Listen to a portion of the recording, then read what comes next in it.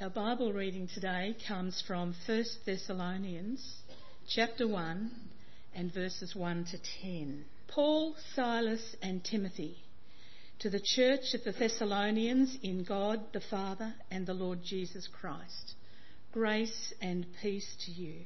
We always thank God for all of you, mentioning you in our prayers. We continually remember before our God and Father your work produced by faith, your labour prompted by love, and your endurance inspired by hope in our Lord Jesus Christ. For we know, brothers loved by God, that he has chosen you, because our gospel came to you not simply with words, but also with power, with the Holy Spirit, and with deep conviction. You know how we lived among you for your sake. You became imitators of us and of the Lord. In spite of severe suffering, you welcomed the message with the joy given by the Holy Spirit. And so you became a model to all the believers in Macedonia and Achaia. The Lord's message rang out from you not only in Macedonia and Achaia. Your faith in God has become known everywhere. Therefore, we do not need to say anything about it, for they themselves report what kind of reception you gave us. They tell how you turned to God from idols to serve the living and true God, and to wait for his Son from heaven, whom he raised from the dead, Jesus, who rescues us from the coming wrath. Good morning. Let's pray. Father, you are truly awesome, holy God, and we just are so grateful that you, the power behind everything that is, are filled with love for us, and that out of your steadfast love you sent your Son, and that your Son, in love for you and us, laid down his life on the cross to pay the price for our sin, and having paid the price, ascended on high, where the Holy Spirit was poured out upon us, that we would be born again and enter into your kingdom as part of your family, as your children, to serve you to the glory of your name. And so, Father, today we ask that you would again come to us by your Spirit, and that your Spirit would take us to a whole new level of being faithful disciples of Jesus Christ. In his name we pray. Amen. Salvation is free because it was paid for by another. It's free for us, paid for by another, and that is Jesus. And he paid the price in full, totally and completely. But Jesus not only saves us from the wages of sin, he also calls us to become his disciples.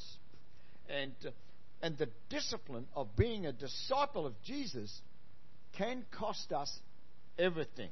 It demands a decision so radical that it may involve forsaking one's home, as it says in Luke 9:58, or even the rupture of the closest family relationships, Luke 9:61.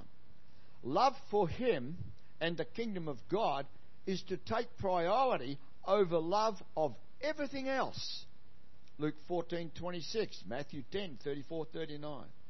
And his great commission, Matthew 28:16-20, is not just to go out and get people saved. His purpose is far greater than that. He has called us to go out to people everywhere and make them his disciples with the discipline of the rule and the reign of God's kingdom operating in their lives constantly. That's our God-given mission. In fact, let me say to you, I preached in a church that had this great mission statement, and I actually said, the only mission statement churches really need is go make disciples of people everywhere and baptize them in the name of the Father, the Son, the Holy Spirit, etc. And I said the problem is that most churches have a mission statement that disempowers their witness rather than empowers. The pastor got a bit sad about that. But why would I say that? Because let's be honest, I've been in churches that have some great mission statements. I've all that. And my observation is that the mission statement actually fails on a number of levels. One, most of the people sort of know it and don't live it.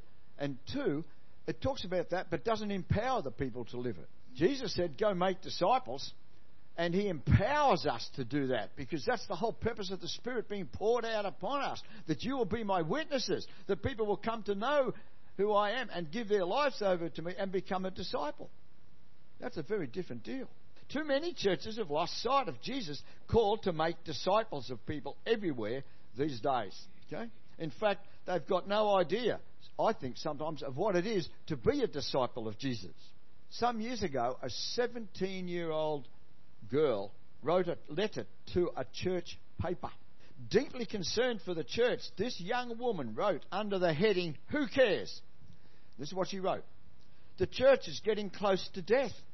Instead of being one in mind and body, we're beginning to resemble a religion. Factions are causing rifts in the church. Jesus Christ is almost secondary. Faith is almost a forgotten word, and witnessing is almost non-existent. How many people have been saved in the last year? Every day, thousands are going to hell. And who cares? The church is stagnating.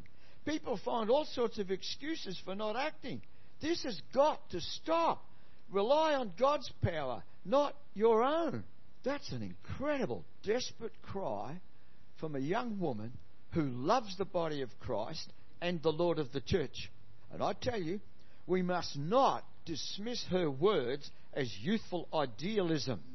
They should challenge us to take a serious look at our own lives as disciples of Jesus. The New Testament challenged all false understandings of Christian life. And the most radical challenge is this: Christians are radically different. Radically different. In fact, to spell that out, they are to stand out like a beacon on a hill. Now, one of the things that I always get amused at in these days, we still go to the candle power, and we light the candle and think and all that. And I think this beacon on the hill should be like the brightest laser light that you can imagine, shining out, visible to everyone. That's what it means to be a disciple of Jesus Christ. Radically different, light of the world, okay? And if we're really caught up by the gospel of Jesus, you can see it. Everyone can see it. Now, once you go into that, you go, as the people see, most Christians, they don't see much difference at all. See, this is the real challenge, friends. We have to be radically different. It's our task to make disciples, okay? And if we're going to do that, then we need to know what a disciple looks like, okay? And that's our focus today. 7 characteristics of true disciples of Jesus that will empower you to save, enfold, and mature people in Jesus Christ. Paul actually listed them in our reading in his first letter to the Thessalonians that we heard before. He teaches that true disciples are, firstly, number one, people who know the presence of God. The presence of God. They are, and this is what he says, they are in God and the Lord Jesus Christ. That's the first words almost that he says. It's in verse 1 of that letter. Now, in actually indicates a vital union, a living relationship that Christians have with God in Christ. It's like, as we come to faith in Jesus and we invite Jesus into our lives, we actually become one with him. And in the oneness we have with Jesus, we become one with the Father in heaven. And the Spirit of the living God witnesses that to us constantly if you really walk in faith. There can be no other way about that. They know, in other words, disciples know the reality of Jesus' promise, I will ask the Father, and he will give you another counselor to be with you forever, the Spirit of truth. The world cannot accept him because it neither sees him or knows about him. But you know him, for he lives with you, and he will be in you. That's awesome. We're talking about the Spirit of God. If you really think about it, it's the life, energy, essence of the Creator of the universe will be in you. I've got goosebumps right now. Okay?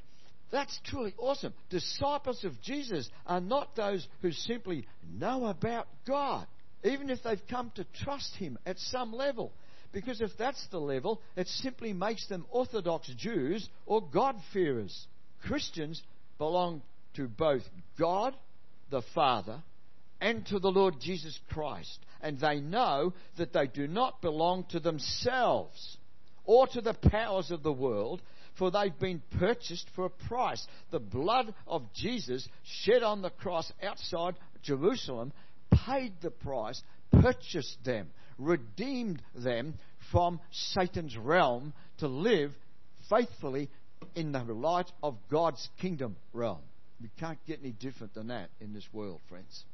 Disciples of Jesus are people who've heard the gospel of Jesus' life, death, resurrection, and ascension, believe He is God's Son, the Lord of Lords, and therefore have totally surrendered their life to His Lordship, confessing Him as their Saviour. I'm going to put something radical to you now. If you do not know Jesus as Lord, He is not your Saviour. Okay? Because to know Him as your Saviour, you have to know Him as your Lord. Because if He's not Lord, you haven't surrendered your life to Him. That's scary, isn't it? But that's the way it is, friends. Jesus, the spiritual, personal, incarnate fulfillment of the presence of God, and when you accept Him as your Lord and Saviour, He indwells you with His abiding presence, and that presence makes all the difference. In a different way, I want to say to you, we are all to be presence bearers. The old covenant was based on written laws, which had to be obeyed. The new covenant is based on the gift of the Holy Spirit, who is to be followed. And the difference is chalk and cheese. Every command of Jesus is made possible by the presence and the power of the Holy Spirit.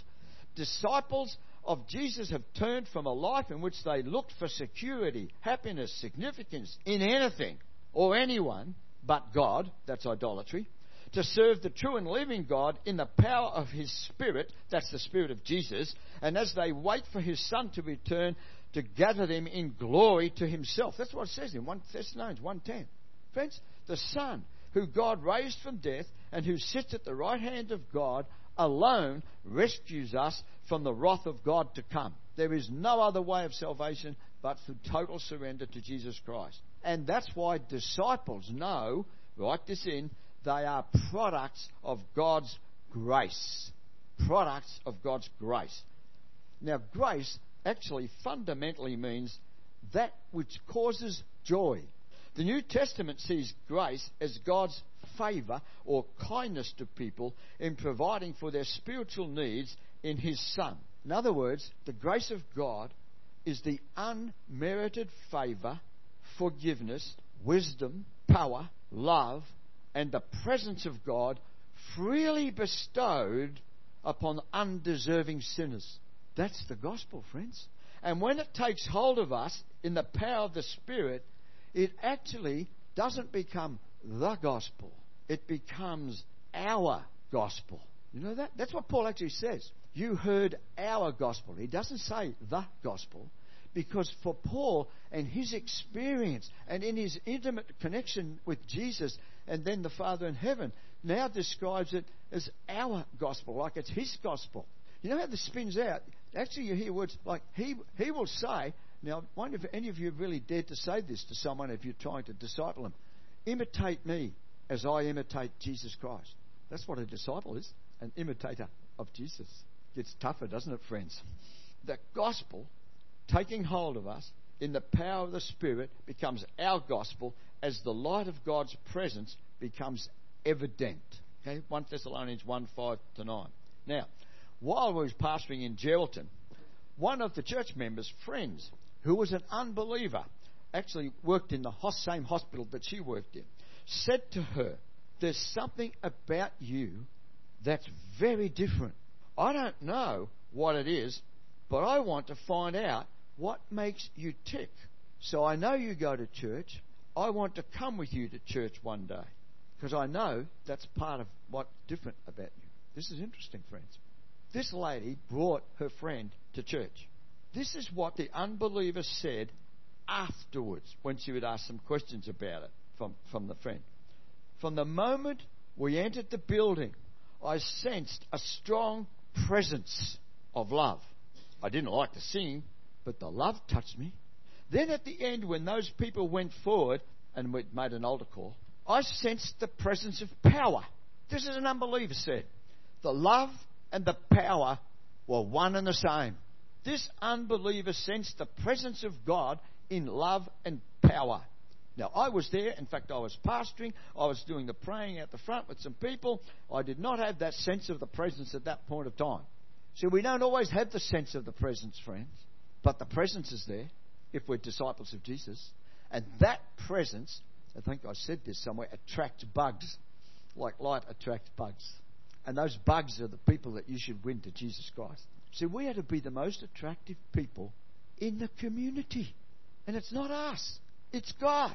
Now, there's two sides to this, of course, isn't there? When you have the light of God's presence shining from you, and it really hits some people and makes them feel uncomfortable because, in a sense, it reveals the darkness in their life, they are going to react sometimes very negatively, which is why you suffer for being a disciple of Jesus Christ. It's not a guarantee everyone's going to come. Ask Jesus. He got crucified, manifesting the presence of God in that sense. That's the first thing. Number two, people who are filled with gratitude to God. A disciple is always a person of gratitude. Always thank God. 1 Thessalonians 1:2. Your friends, you see, disciples are full of thanksgiving flowing out of what God has done for them. You have a formula on your outline. You know, it's grace leads to joy and love leading to thanksgiving. That's how it is, friends. You know what bothers me more than anything? Some Christians go around like they've got a permanent state of stomach indigestion. On their face, it shows. That is not attractive. Let's be serious about that. I mean, we sing the old hymns, remember? We go, joyful, joyful will the music. I mean, my goodness me, what happened to the joy? I always said to musicians, if we're going to sing some of those hymns, just quicken the tempo a bit. So we got joy in the house. You know what I'm saying? Joy is part of the Christian life, friends, and it should be displayed out there, okay? For the love and the joy in the Lord is discovered, friends, in the changes and the conflicts and the disturbances and the loss and the confusion, which often makes others unhappy because we're so radiant with it. And because it's in and of the Lord, it's unassailable, it's untouchable, and it's undisturbable. That's why you can have the joy of the Lord in the face of the grievous situation. Because it's not human happiness, which is created by happenings. That's what happens. You know, everybody wants to be happy, so they want happy happenings. Isn't that true? Well, that's not how it works in the kingdom. Joy is the outward manifestation of an inner experience of the grace of God. Now, note this. A proud person is never a thankful person. Such people cannot know the joy we're speaking of, for they never think they get as much as they deserve. Their pride cuts them off from the wonders of God's grace in Jesus.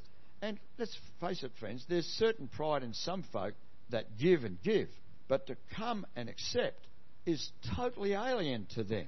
You know, I'll give myself in consecration. I'll give myself in martyrdom even. I'll do anything, but don't humiliate me to the level of the most hell-raising sinner by telling me that all I have to do is accept the gift of salvation through Jesus Christ. You know what I'm saying? There's few people in church like that. Not here. They think their church thing is the good thing that gets them into heaven. A lot of people will fall into that kind of trap. Church folk never experiencing in their hearts the grace of Jesus that leads to real joy and thanksgiving. Refusing to receive the gospel message that brings joy that comes from the Holy Spirit, and so they sit in the pews all their lives, lost in sin because they're lost in pride. Now, actually, visiting yesterday, Mervyn suddenly said to me, and he pointed me to a photo of the Maasai tribe. in Africa. And it was interesting because in my sermon I already had this, and I go, the Maasai tribe in Africa have an unusual way of saying thank you. Translators tell us that when the Maasai express thanks, they bow, put their forehead on the ground, and say, my head is in the dirt. See, this is interesting, isn't it? They understand well and truly what thanksgiving is. It's humbling. They show why it's so difficult for us, because at the core of thanksgiving, it's an act of humility. Because when you really thank, you're saying, I couldn't, I fell short. Thank you for the assistance. Thank you for the help. Thank you for... Isn't that how it is? So people who are filled with gratitude to God are disciples. Disciples, number 3, are people who put their faith to work for God.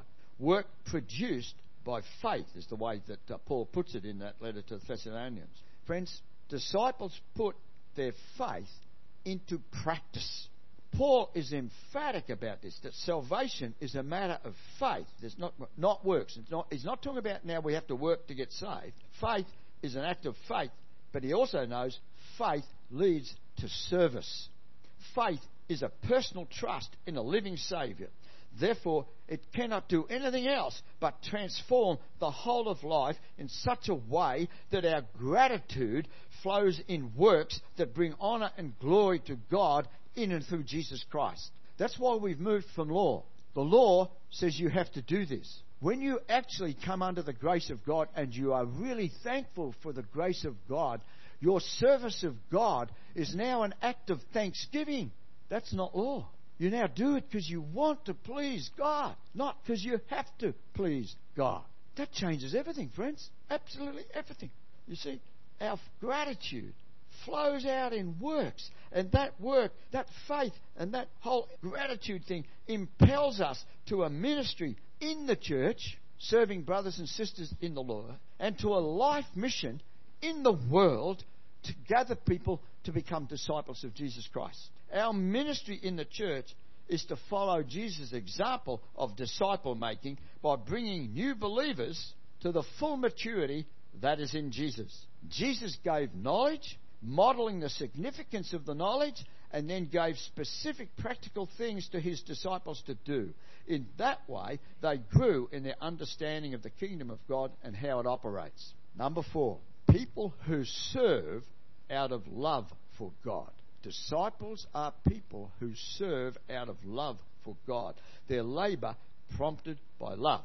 Now, we use the term to speak of services done without reward. Paul's term is actually much stronger than that. It means that out of love, they have laboured to the point of real weariness, even exhaustion. To grasp the full significance, we need to remember that the Greeks had a number of words for love. The Christians passed over all those words in common use to take up the word agape, a word rarely used before they took hold of it and applied it to God's love for us and our love for God and our love for one another. The word agape rings through the New Testament. Not only did Christians have a new word, they had this whole new concept of life associated with it. For this is what John wrote. We can never know what love, agape, is from human activity. It is known only from God's great love for us, shown in the costly work of the cross. 1 John 4:10. We need, friends, to reflect on this love deeply, again and again and again. For so many popular ideas of love totally mislead us about what love is. God loves us. Get this, friends. This is the creator of the universe. This is the holy God. This is the truly righteous one. He loves us, although he knows full well our complete unworthiness. He knows that at best our righteousnesses are filthy rags, as it says Isaiah 64:6. And Paul says it's done. And he still loves us. He loves us without thought of advantage. Continually, he gives himself in love, which is for the blessing of others, not for the enrichment of himself. His love for us cost him dearly the life of his Son, as Jesus became, get this, friends, this is awesome, as Jesus, who was without sin, totally connected with God, actually became a curse for us, separated from the Father, by taking on himself, who was without sin, your sin, my sin, the sin of the world. That's how much God loves. And he died our death in our place. And God's love does not leave us alone. It doesn't even stop with that. It keeps on drawing us to Jesus. So that as soon as a person knows what agape really is, see, he is forced to a decision. Either yield to that love, to be transformed by it, or reject it. To yield is to be made new. By the grace of God, we begin to see people in some measure as God sees them, and to love them as God loves them, despite their behaviours and their attitudes, even though they may be our enemies who are totally against us. You see, his transforming love leads to the real labour of the kingdom of God. That is the ministry that is truly the labour of love, the giving of oneself for the well-being of others. This labour of love is powerfully seen in the story of a Korean father and his family. During the 60s, his son was brutally killed by communists. The culprits were caught and brought to trial.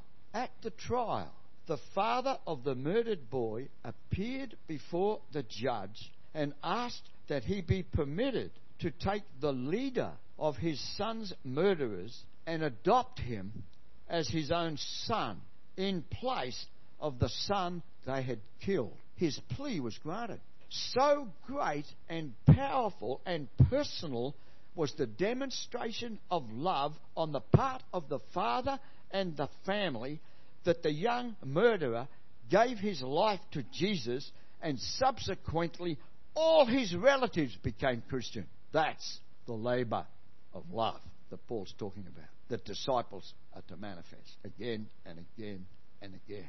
Number 5, disciples are people who hold a strong hope in God. Okay? Because they have endurance inspired by hope. Okay? Now, the word translated endurance, friends, is always used in the New Testament for trials disciples of Jesus face. It means steadfast perseverance in the face of any persecution that comes as a person publicly displays their faith in Jesus and challenges others to put their trust in Jesus also. Jesus' disciples witness to Jesus as Lord. That will always bring rejection by much of the world, and especially these days. And in fact, today we are now come back to a society that's as pagan as Rome was, as the Roman Empire was in the time of Jesus. And the big issue then was, if you said Jesus is Lord, you went against the very cry of the empire, Caesar is Lord. You can't have two lords. So as soon as you went Jesus is Lord, in a sense you were seen to be committing treason in that empire. And that's why they were burned at the stake and fed to lions and all sorts of things. Crucified. So it goes. Christian disciples, though, are prepared to hang in because they have a hope. They have a sure, confident hope resting on what God has done in Jesus. Romans 5, 1-5, 1 Corinthians 15, 19. And what God is going to do as he brings to completion his work of salvation at the end of history. See, it's never passive resignation. Christian hope is not passive resignation. It's an active quality that's never overcome. Christians are always expecting God to redeem what is totally lost. That's why they should be the most optimistic people in the world. They know the truth of God's word. They know Jesus is God's Son. They know he is the Saviour who is able to completely save because he's the Lord of Lords, the King of Kings, who's conquered sin and death, and who's conquered the principalities and powers, and has and bound the strong man Satan, and who is setting the captives free. They knew this to be true from their own experience when they became disciples of Jesus. For the message came, friends, get this, not just with words, but with power and the Holy Spirit. 1 Thessalonians 1 verses 4-5. Paul says, be filled with the Spirit, Ephesians 5:18. Literally, it actually means be filled continuously with the Spirit. And you need to do that because, let's be honest, we're like batteries, we leak. So if you want to stay charged, you have to keep being charged. by the Holy Spirit. That's what that's about, friends. So important. For all that a disciple is to do can only be done in Him who gives them life, the Holy Spirit. We are totally dependent on the Spirit of Jesus. And the hope is that when we rely on the Spirit, irregardless of what happens to us in this life, at the end of this life, however it ends, we will be taken into glory, and Jesus will say to the Father, "This person is one of mine." Wow, I've got goosebumps again. That's awesome, friends. Number 6, as we come towards the close, disciples are people who know the power of prayer. Because this is what Paul says, mentioning you in our prayers. We continually remember before our God and Father your faithfulness, etc., etc. Friends, the importance of prayer, and I'll say this again, is that it maintains an intimacy with God. Jesus was a man of prayer. You know, sometimes he spent whole nights praying. At every key point in his life, he prayed to his Father for guidance and direction. He knew, and disciples will know also, that all true ministry is God-touched, is God-enabled, and is God-made. Prayer is the key that opens the way for God to move in our lives, in our community, in every way in this world. And around the world right now, friends, God is moving in power. Do you know there are more Christians in the world now than ever before?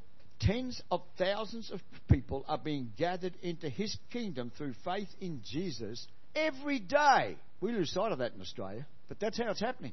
Disciples who are prepared to give themselves out of love to the power of prayer will see great things happen, even locally. Now, this happened in a colleague of mine's church. In fact, he started training for the ministry at 60 years of age, which means that after he did 5 years, he got to the point of retirement when they ordained him. He was an ex-army major, actually. And it's interesting. In this church that he was pastoring in Melbourne, a family brought we would describe them then, as a spastic son for prayer.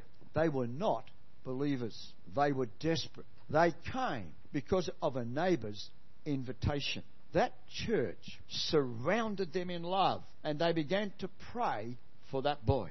Not just once, but daily, weekly, month after month. Each Sunday at the worship services, they anointed him with oil, praying for a miracle. The change was amazing. Unable to walk at all when the prayer began, he started to take a few steps at a time, unaided. But that wasn't the real miracle, friends. The real miracle was this. This boy who had been morose and sour had become radiant, and the love of Jesus shone from him. And such was the change in him. The whole family came to the Lord. That's in Melbourne. That can happen here, because that's the business of God and His disciples. Number 7, people who display the reality of God in their lives. Disciples are people who display the reality of God in their lives. They are a model to all believers and, if you like, unbelievers. Friends, God's plan is simple, actually. It is for each and every one of us to be like His Son. He uses each of us to raise each other up to that high standard. That's what the fellowship of the believers, the fellowship of the Spirit, is really on about. Helping each one of us to rise to the level, to be focused, that we will become literally images of the living God, images of the Word, become flesh, presence bearers, if you like, of God. You see why I started with Christians are radically different?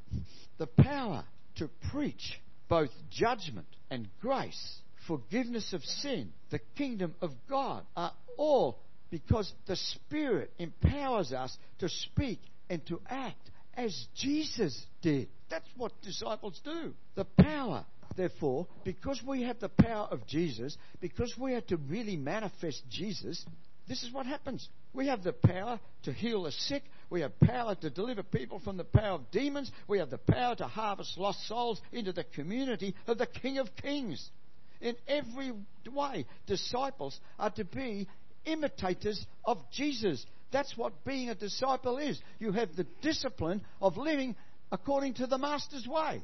That's why He's the Lord. You can always tell if you know Jesus is Lord. It's easy. You're either doing what He says or you're not. He's either Lord or not. And let's be honest about it, friends. We go in and out of that. Isn't it true? That's why we're under grace. And that's why God still loves us. And that's why we need to constantly be coming to Him and say, oh God, I blew it this time. I know I fell short of the mark. I know I failed. And as soon as you confess that, God goes, think, and that is no longer even in your record. This is great, isn't it? Such is the impact of the gospel on disciples' lives. They live at such a level of faith, it's to encourage other Christians in surrounding areas to rise above all their circumstances to proclaim Jesus is Lord.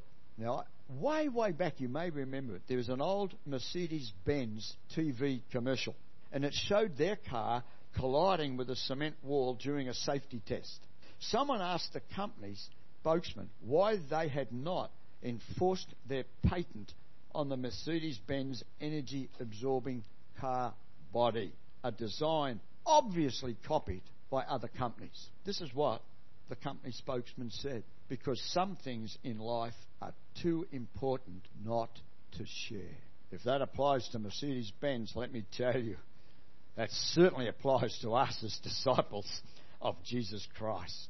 Jesus can save people from far more than car collisions. Eternity in hell is the option of not being saved by Jesus. And Jesus calls you and I seriously to be imitators of Him, to fulfill God's purpose, to have a people made in His image, as it says in Genesis 1:28.